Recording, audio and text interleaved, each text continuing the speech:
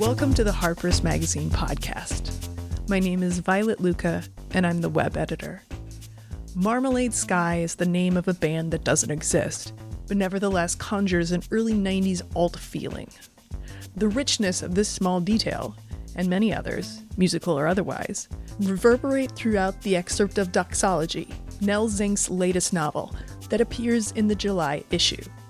I spoke to Zink from her home in Bad Belzig, Germany, about her search for those details, her creative process, and what America looks like from abroad. I wanted to ask how literal the title of this new book, Doxology, is. You've spoken about growing up in church and sort of had this idea of God as being the single audience. And in your other novels, like Wall Creeper, which you wrote for one person in particular, or Private Novelist, which is your fake translation of a book by your friend, sort of written for your friend. When you're writing, do you imagine one person that you're writing to, or is it just, is this sort of a broader idea of who or what is being addressed? Well, at this point, I've been publishing for so long that I think of a broader public even when I'm just thinking about what kind of project I want to do next. I think I know I'm not writing just for some friend. I know, if I'm lucky, thousands of people will read it. And God is not one of them. I'm pretty sure. You tend to have this very pragmatic way of talking about your career as a writer. You've spoken about in Wall Creeper sort of writing about sex to sort of help sell the book as opposed to writing about violence. I'm a really fluffy idealist as an artist. Yes. But publishing is not the same thing as writing. Yes. That's sort of what I'm trying to get at, because you kind of make these jokes about pleasing the mass market to sell some books. And yet your fiction is very experimental, very well written. It's not like a mass market paperback, like some detective novel series or something. It's very excellent literature. So how do you balance that pragmatism with being a completely serious artist and having this idea about what makes great art?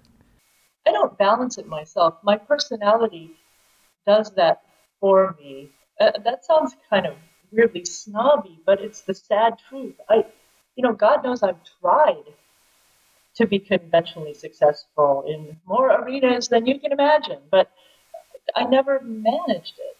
And so I know when I sit down to write a really just straight up Booker Prize winning crossover bestseller,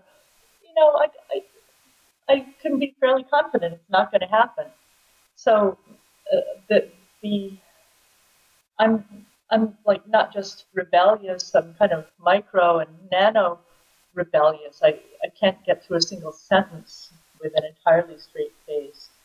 Yet I take life itself very seriously, and I take art very seriously, and that's one of the reasons I see this constant disjuncture between even my own ambitions and reality, the world, and the world's ambitions, and so on. So I don't.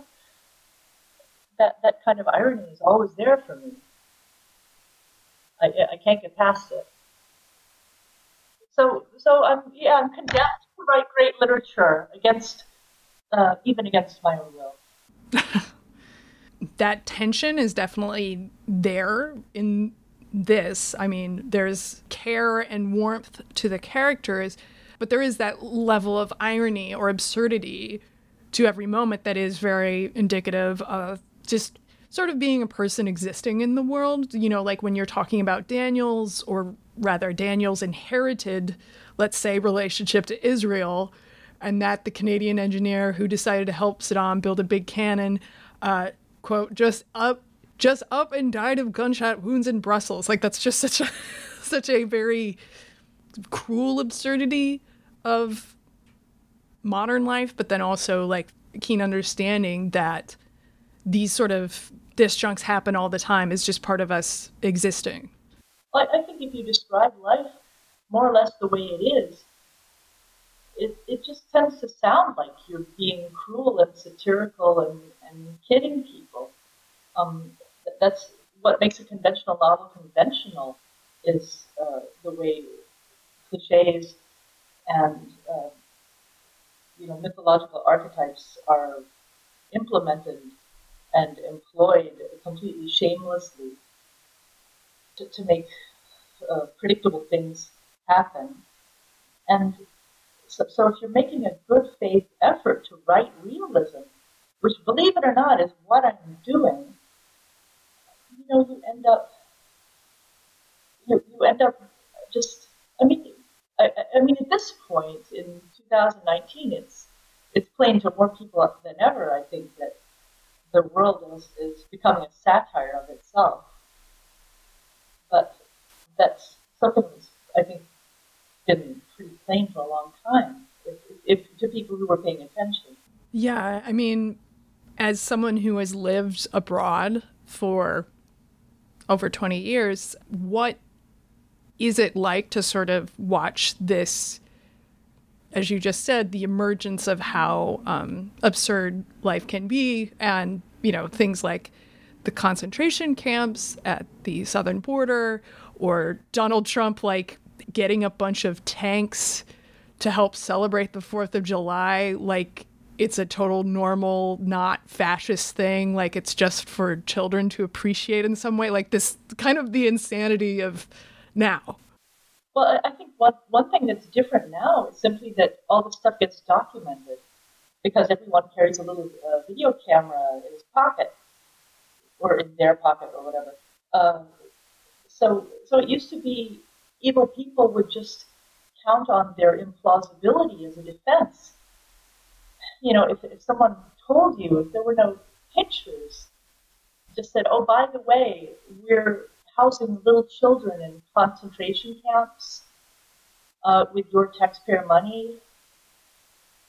I mean, you just think, no, you got to be kidding. That would be a very natural reaction. And the fact simply that you don't need like courageous activists with a hidden camera and a handbag anymore. You just need any normal person.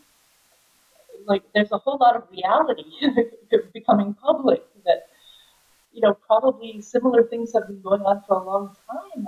The conditions in American prisons, the way the poor live, it's always been there.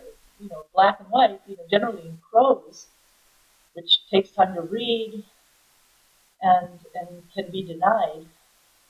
It's an interesting moment we're living in.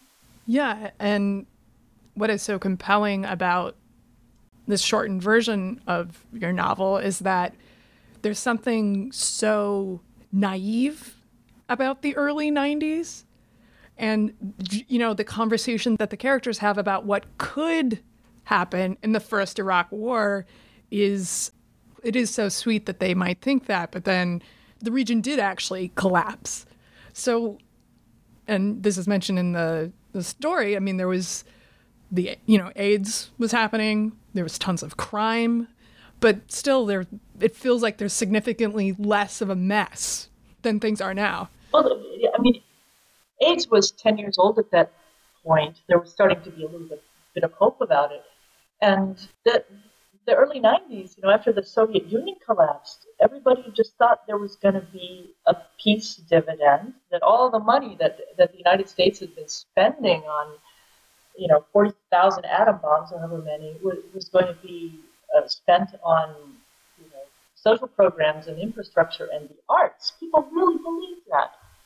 And also, there was hope for peace in the Middle East, which is a very big deal. The Oslo Accords were fresh and still halfway believable. So the movie was different, and I think for perfectly valid reasons. I mean, unless you were like one of those Dr. Strangelove or Dr. No, Blofeld type people who knew the truth. But for the rest of us, civilians on the ground, it was just it was a time when people were making happy plans for the future. And I guess that hopefulness, how did you reconnect and build a world out of it? Because everything feels so vivid, right down to the bands that they're talking about, the idea that somebody is choosing to blast the Residents at 8 a.m. for their morning show and on college radio is such an evocative, real thing. And it says so much about the characters. So was there any music or books or films that you revisited while writing this? No, I just went delving deep into my own mind, just thinking, okay, what were those years like? What was really on people's minds? Because there tends to be an overlay of mythology and myth making, things that the past gets organized into a narrative as time goes on, and then somebody writes the Wikipedia article that is then considered authoritative. Everybody quotes it. I have to ignore that stuff completely and think about, okay, what was I really hearing? Who were the real people I knew? And one thing that was that's still very clear to me is just the isolation between subcultures at that time. There wasn't this constant communication online where you could just go online and be exposed to another subculture. It didn't happen. You had to go meet those people and hang out with them and find out what movies they liked or what music they liked. So, I mean, it was partly just my own experience. For example, I was a post-punk musician playing guitar in a band, but we had like one friend, and he happened to live in California at the time, who liked Nirvana, which to us was like this sort of bad metal band. At least that's all I knew about it. And then like Nirvana had this huge hit, and we were like, Nirvana? So we like went upstairs to the neighbor who had a job like programming in-flight music for Eastern Airlines and collected pop records and said, "Hey, do you have that Nirvana record?" And he was like, "Oh yeah, I have the Nirvana record." And so we borrowed it and listened to it and gave it back. And I mean, just when you think about that entire procedure, the fact that a physical object was borrowed from the upstairs neighbor, it's so alien to how things work now. Yeah. That it fascinates me. It just fascinates me. And I know some people, maybe, I imagine probably younger people reading the book will think, well, everybody knows life was like that. But I guess maybe it's more interesting to me to somebody who was there. No, I mean, part of what is fascinating is that it's not that long ago that none of this is that long ago, and yet it's like the difference between the 1950s and the 1850s, where it's like, wait, what? There's television now. Like, it's such but it was only like 20 years instead of 100 years, and this weird accelerationism of technology and how it just remaps not only how we interact with each other, but just how we think, and then the physical spaces of a city. I mean, today I just saw a report that there's been this huge uptick in pedestrian deaths because of cars, as well as cyclist deaths, and that's largely because everybody is getting their stuff delivered directly from some boutique grocery service, and they're going places in Ubers and Lyfts and other car services like that. So there's way more traffic, and therefore a 50% increase or something like that in fatalities, which is crazy, but that's the reality. That's really sad. Yeah. America, you're missing out. Yes. I know that you worked on you mentioned that you were in a band, but I know you worked on a punk zine, and zines were sort of like pre-internet. That was sort of the main way to create networks with people who were, interested in the same things you were, but were probably in other cities or other countries, and definitely a mode of creative expression that the web sort of gets at, but not really. So can you talk about your experience working on a zine roughly during this time? As networking, I mean, don't forget there was, also political activism, and one thing that's really striking to me is just back when real effort was involved in becoming politically active, I think you would just be shocked at how few people were active. I mean, I had friends who were in the 80s interested in the Philippines, in solidarity with the troubled uh, minorities of the Philippines. And and one of them told me he had tracked down about 5 people in the United States who weren't Filipino and were interested in getting involved in any way. You know, maybe they were out there and there's just no way to find them. With zines, simply because it was a cultural thing that was politically entirely neutral, so you could get all the zines together in one place in this magazine, Fact Sheet 5, and just look and see, oh, look, there's one about that has bands I like. Okay, I'll write to them or send them $1 or something. So people would, trade each other's zines. But the truth is, my zine had a circulation of about 80. People would consistently fail to believe this when I told them. There'd be like guys in bands would be like, no, why didn't you write about our band? Please write about my band. It'd be like, I have a circulation of 80. Why should you care? And I was constantly getting sent zines by young women whose publications had circulations in the hundreds or thousands, and it just made me laugh because the reasons were so obvious. Because it'd be like some 15-year-old girl writing about her budding sexuality, complete with photographs. And so, okay, she's getting some readership. And my zine was just my zine was very much rated G for good, and just so good, and very very sort of literary. I think in some pieces were really exquisitely well written, and then with this very noble aim, which was that I would write about the most hard music combined with the softest animals. I mean, the other thing that kind of is related, but maybe isn't related to the time that we're talking about, and the narrative is definitely shaped by this, but you seem to have this very exquisite understanding of how people just kind of bullshit with each other, and sort of how these ideas spring, how something else will be happening inside, but they will totally naturally say something completely contrary to what they're feeling. Aside from sort of your own memories, how did you shape the narrative along that sort of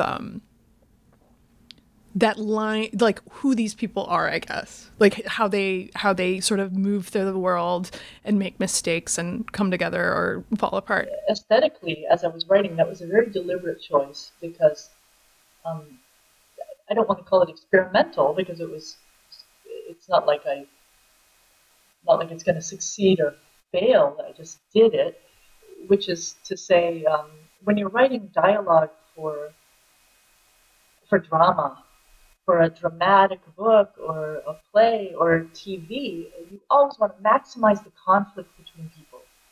You don't include this conversation in the story at all unless one person says, like X, and the other says not X. That's what it's all about. And I thought, well, okay, I'm aiming for a higher realism. I don't talk with my friends like that. I don't have fights. We're generally on the same team. With your partner or your family, you try to work things out together, figure out what other people are getting at. It's like you against the world with your friends. And this world that you're struggling against refuses to show its face. You never can figure out what exactly is breaking me, what is fucking me up. You can't put your finger on it. You can't figure out who it is or what it is. And yet, in your conversations with your friends, you're looking for help and consolation and humor and reasons to be more cheerful about everything that's going wrong. So I thought I would just try to have conversations in the book that are more like real conversations to me than they are like these dramatic dialogues that exist to move the story along. Because I think conversations like that can tell you just as much about character. The conflict is always there. Anybody trying to be happy in the world is in a state of constant conflict, but it doesn't have to be their interlocutor that's telling them how terrible they are. And when you were writing the book, your novels have continuously gotten slightly longer as your career has progressed. What is it specifically that you feel like you can do now that you couldn't do when you first started your career? I think it's just a matter of practice, at least for me, keeping that much material straight. Because 420 pages, that's like the manuscript of doxology is just a whole lot of, it's a heavy burden for the random access memory of my brain, and it gets really easy to make continuity errors or just make mistakes. And of course, if you then turn around and actually write a short story, it just feels like falling off a log. It's so easy.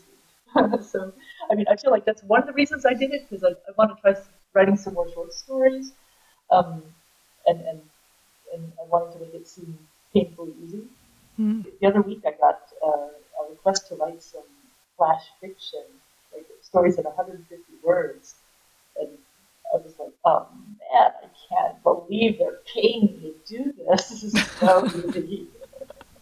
So I, I mean, I write in these like very intense 3 week bouts of sitting at the computer, just typing the entire time, like 10 hours a day. Um, and and when I do that, by the time I'm done, I have maybe a 60,000 word draft. So what I did for this book was just do that several times. I planned it out very intricately from the start, because I don't know if you've read the entire book, but there are really, well, to me, powerful, overarching themes that have to do with the title, which which has sort of several meanings. So the doxology is a song of praise, but there's also the doxa, which is the Greek word for those shadows, those illusions in Plato's cave. But because those shadows, they're also like a halo, like sort of an aura around something. A halo is also called a doxa, so it was also translated as glory.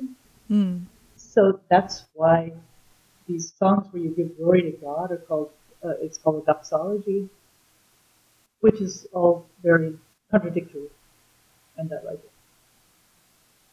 Maybe going back to when we were talking about zines and physical media, Sassy plays sort of it is an exciting incident, let's say, at the beginning of this story. So why Sassy? And I guess, was that something that I guess you feel like is of historical note, or was it something more to establish like the flavor of that time? Well, I talked about Sassy simply because it's not a zine. It was a mass market publication, but yet it has that sort of nimbus of a zine. Mm. People I've met who are now a good bit younger than I am, they remember it as a significant moment in their lives when they first got their hands on a copy of Sassy.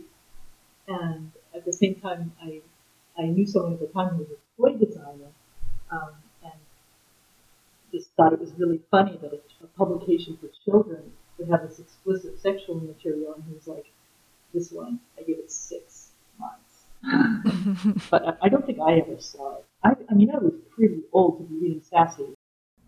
It is interesting that they are describing it as the last gaffes of mainstream pedophilia and all this sort of like hate, but then also it's like, well, we have to get it if we want to get this song. Like we have to buy into this thing that maybe we don't like. The reason I described it like that is partly because for me, the whole riot girl movement, which it was associated with, and I was in my early 30s, and sometimes in the anarchist scene, it's really hanging out with people who really were 15.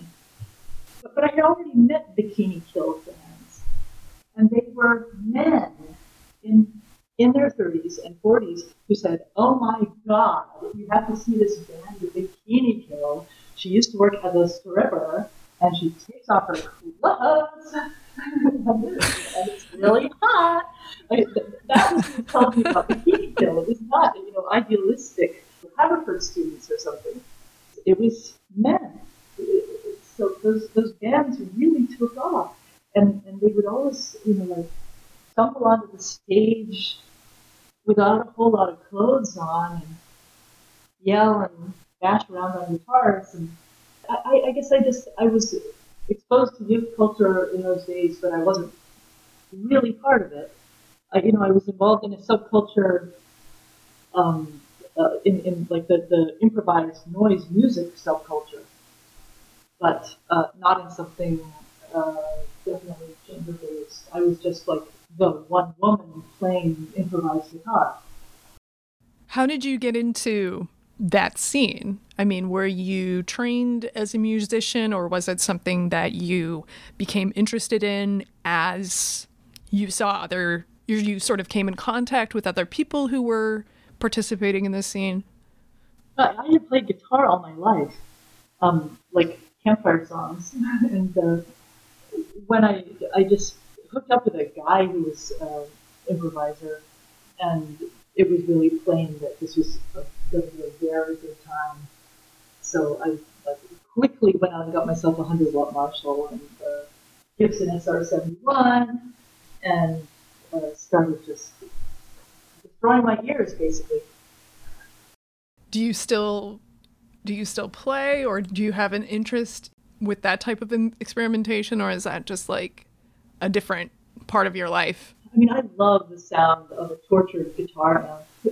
There are a few things I enjoy more than cranking it up to where it just seems like it's alive. You can't touch the guitar without getting really beautiful sounds out of the amp. But the truth is, I haven't done it for about 25 years because of my ears. And about 15 years ago, I discovered like bel canto singing, which is also a very good time, and not quite as loud.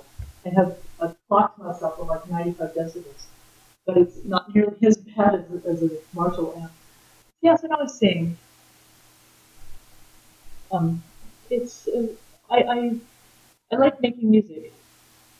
I just do. I like reverberating.